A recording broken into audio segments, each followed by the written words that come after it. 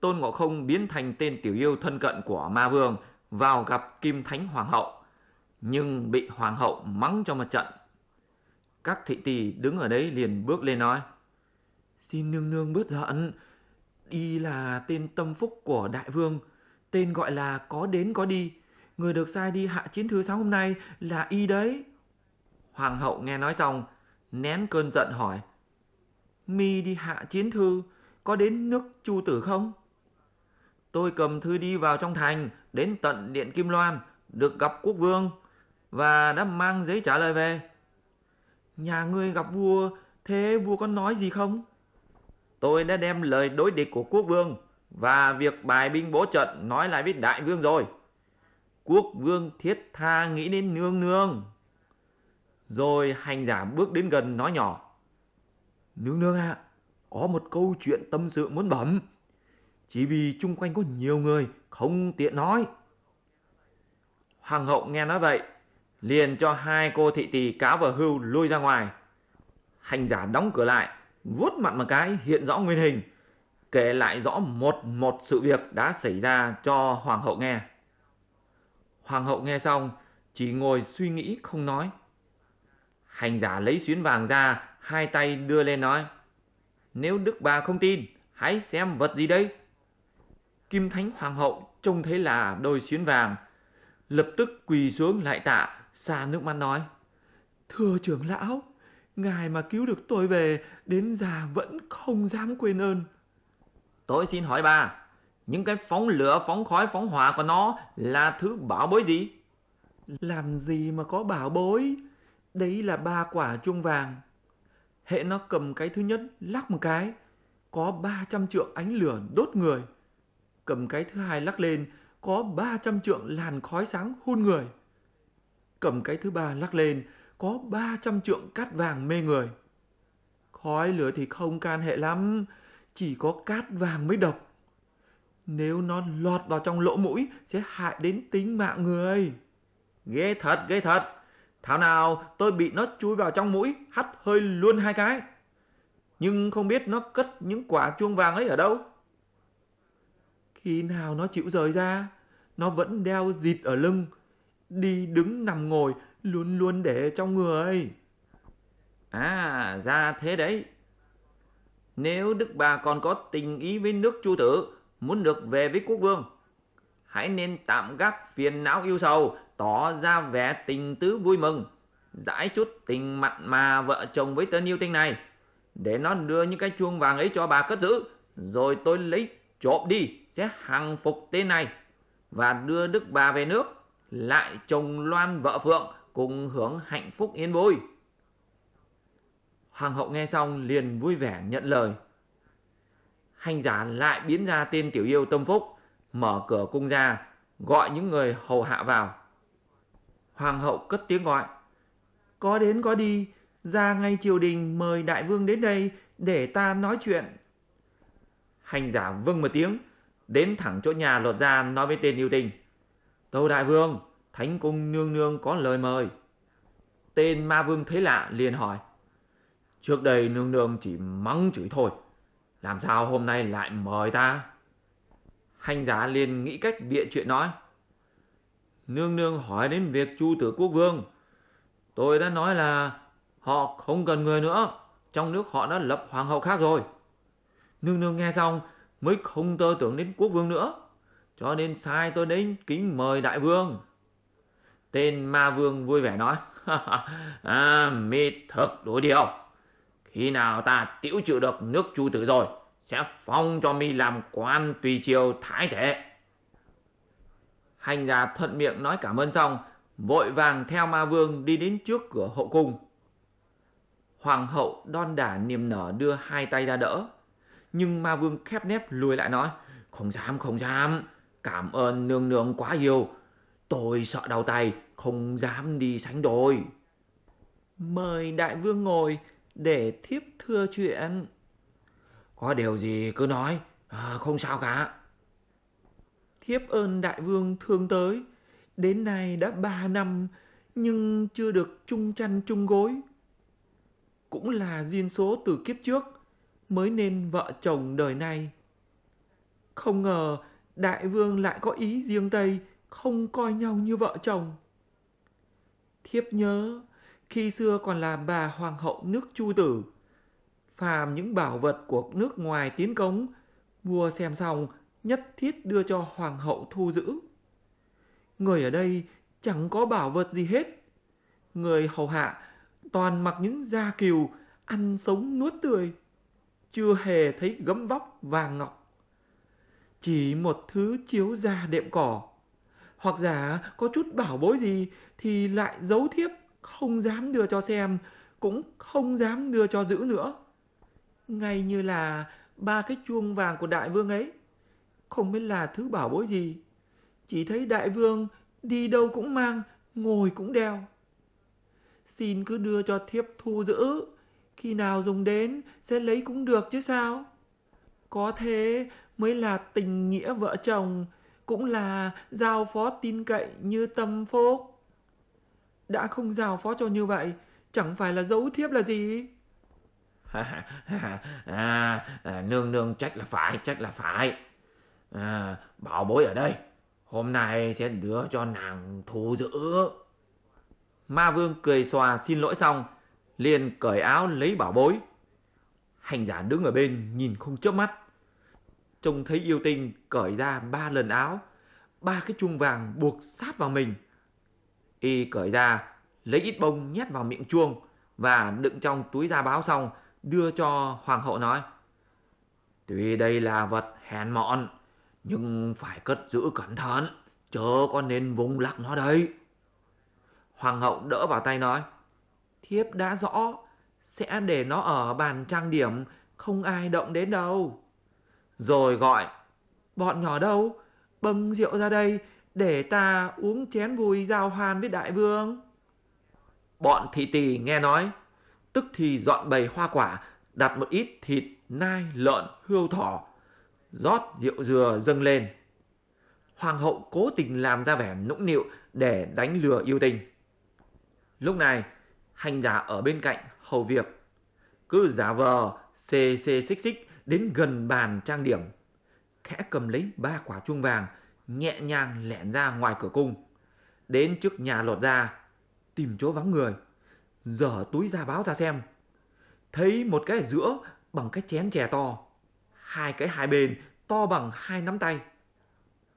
Hành giả chẳng biết lợi hại thế nào, rút nắm bông nút nút của nó ra, chỉ nghe thấy kêu đến keng một tiếng.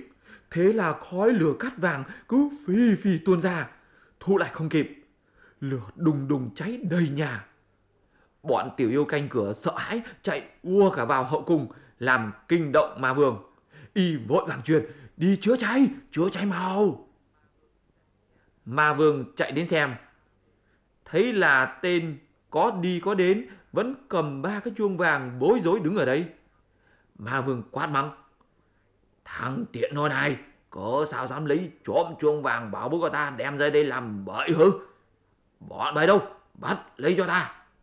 Ở ngoài cửa, các tướng hổ, sư tử gấu, đầu mục, báo, voi vằn, lang xanh, sói ngang, rào thỏ, rắn dài rắn lớn và đời ơi, dẫn cả đàn yêu xô đến một loạt. Hành giả cuống quýt chân tay, buông chuông vàng xuống, hiện rõ nguyên hình, cầm cây cần thiết bổng, mở một thế công, tiến lên đánh rối rít. Ma vương thu lại bảo bối, liền ra lệnh: Đóng cửa trước lại. Lập tức, một số yêu quái đi đóng cửa, một số thì vây lấy hành giả đánh nhau. Hành giả thấy khó nỗi thoát thân, vội thu gậy sắt lại, nhao mình biến ra một con nhặng xanh, đậu ở trên chỗ vách đá không có lửa. Các yêu quái tìm không thấy, đành về báo: Đại vương ạ, tên giặc chạy mất rồi. Có thấy nó ở trong cửa chạy ra không? Cửa trước đóng chặt, không thể ra được. Thế thì phải tìm lục cho thật kỹ vào. Nghe ma vương hạ lệnh xong, đám yêu quái đứa thì lấy nước dập tắt lửa, đứa thì đi lục lọi tìm xét. Lúc này tên ma vương giận nói: Đứa giặc cướp nào dám cả gan biến ra hình dáng thằng có đến có đi đến thưa chuyện với ta, lại theo liền bên mình, thừa cơ lấy trộm bảo bối. May mà nó làm ngay ở đây, chứ mà đem lên ngọn núi có gió ngoài trời, còn tai vạ biết chừng nào. Thấy ma vương giận mắng như vậy, tên tướng hổ tiến lên nói: hồng phúc của đại vương tây trời, khi số chúng tôi chưa đến ngày hết, cho nên mới biết ngay được. Tên quân sư gấu lại tiến lên nói: đại vương à, theo tôi thấy tên giặc này không phải ai đâu, chính là Tôn Ngộ Không đã đánh bại Tiên Phong đấy. Có lẽ hắn gặp có đến có đi ở dọc đường, giết chết đi, cướp lấy cờ vàng thanh la và thẻ ngà, biến ra hình dáng nghi, đến đây lừa dối đại vương đấy thôi. Quân sư nói rất có lý. Bọn họ đâu, phải tìm lục cẩn thận, chớ có mở cửa để cho nó chạy thoát. Tên trại thái tuế cho đóng chặt ngõ sau cửa trước lại, om sòm sục sạo tìm Tôn Ngộ Không, cho mãi đến tối vẫn không thấy tung tích đâu. Ma vương bèn ngồi ở trên dinh lột ra, họp lũ tiểu yêu lại ra lệnh. Bắt các cửa đều phải treo chuông hô khẩu lệnh, đánh trống gõ mõ. Ai cũng phải cùng tên gươm giáo sẵn sàng và luân phiên nhau canh gác suốt đêm. Thì ra lúc này hành giả vẫn đậu ở trên cửa. Thấy đằng trước canh phòng rất kỹ, liền dương cánh bay đến cửa sau. Thấy Kim Thánh Hoàng hậu nằm phục ở trên ngựa án. Hành giả lại bay đến đậu ở trên đám tóc mây lõa xõa của hoàng hậu. Thì nghe thấy nàng đang sùi sụt khóc thầm, ti tỉ than vãn. Hành giả bò đến đằng sau mang tai Kim Thánh Hoàng hậu, khẽ gọi và kể lại sự việc vừa rồi cho hoàng hậu nghe. Rồi nói tiếp: sợ mắc phải tay động địa, cho nên tôi đã biến ra một con nhặng xanh đậu ở trên trụ cửa. Ma vương đề phòng nghiêm ngặt, không chịu mở cửa. Bây giờ Đức bà lại nên lấy tình vợ chồng lừa y đến đây yên nghỉ. Tôi sẽ tìm cách thoát thân và cứu hoàng hậu. Hoàng hậu nghe xong sợ run lập cập, như bị quỷ thu hồn, sợ đầm đầm hơn dao cắt ruột. Nước mắt chứa chan nói: ngài ơi, ngài bây giờ là người hay là ma? Tôi không phải là người, cũng không phải là ma. Hiện giờ biến ra một con nhặng xanh đậu ở đây. Bà đừng sợ, nên đi mời ngay ma vương đến đây đi. Hoàng hậu không tin, sùi sụt khóc lên nói: ngài không nên trêu của tôi nữa. Tôi đâu dám trêu của bà. Nếu không tin, bà xòe bàn tay ra để tôi nhảy xuống cho bà xem. Hoàng hậu bèn xòe bàn tay trái ra. Hành giả bay xuống đậu ở trên bàn tay ngọc. Thánh cung hoàng hậu giơ cao tay sát mặt, gọi một tiếng: thần tăng. Hành giả trả lời: tôi là thần tăng biến ra đây.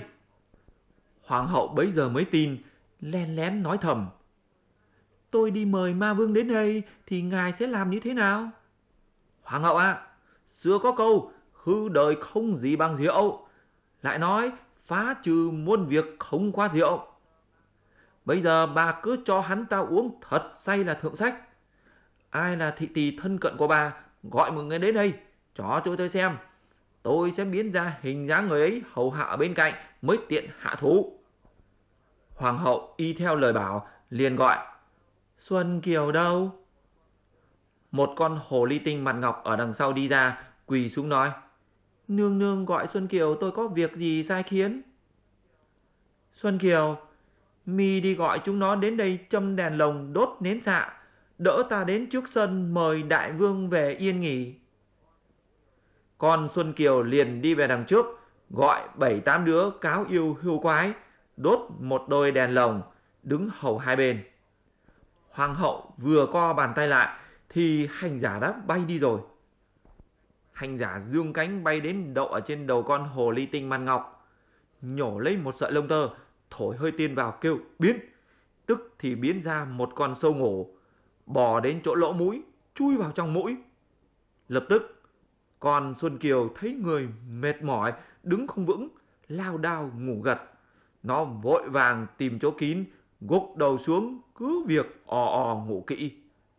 Hành giả nhảy xuống, nhao mình biến ra hình dáng con Xuân Kiều, bước vào bình phòng, đứng lẫn vào đám tiểu yêu. Kim Khánh Hoàng hậu vừa đi ra, đã có tên tiểu yêu trông thấy, tức thì vào báo với trại thái tuế: tâu đại vương, nương nương tới nơi. Tên ma vương vội vàng ra cửa dinh lột ra đón tiếp hoàng hậu.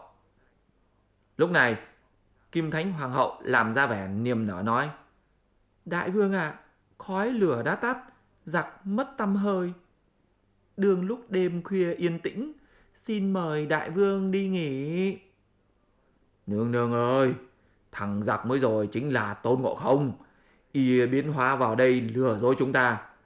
Ta đã cho tìm soát đến thế mà tuyệt không thấy tăm tích nó. Vì thế nên ta không yên tâm.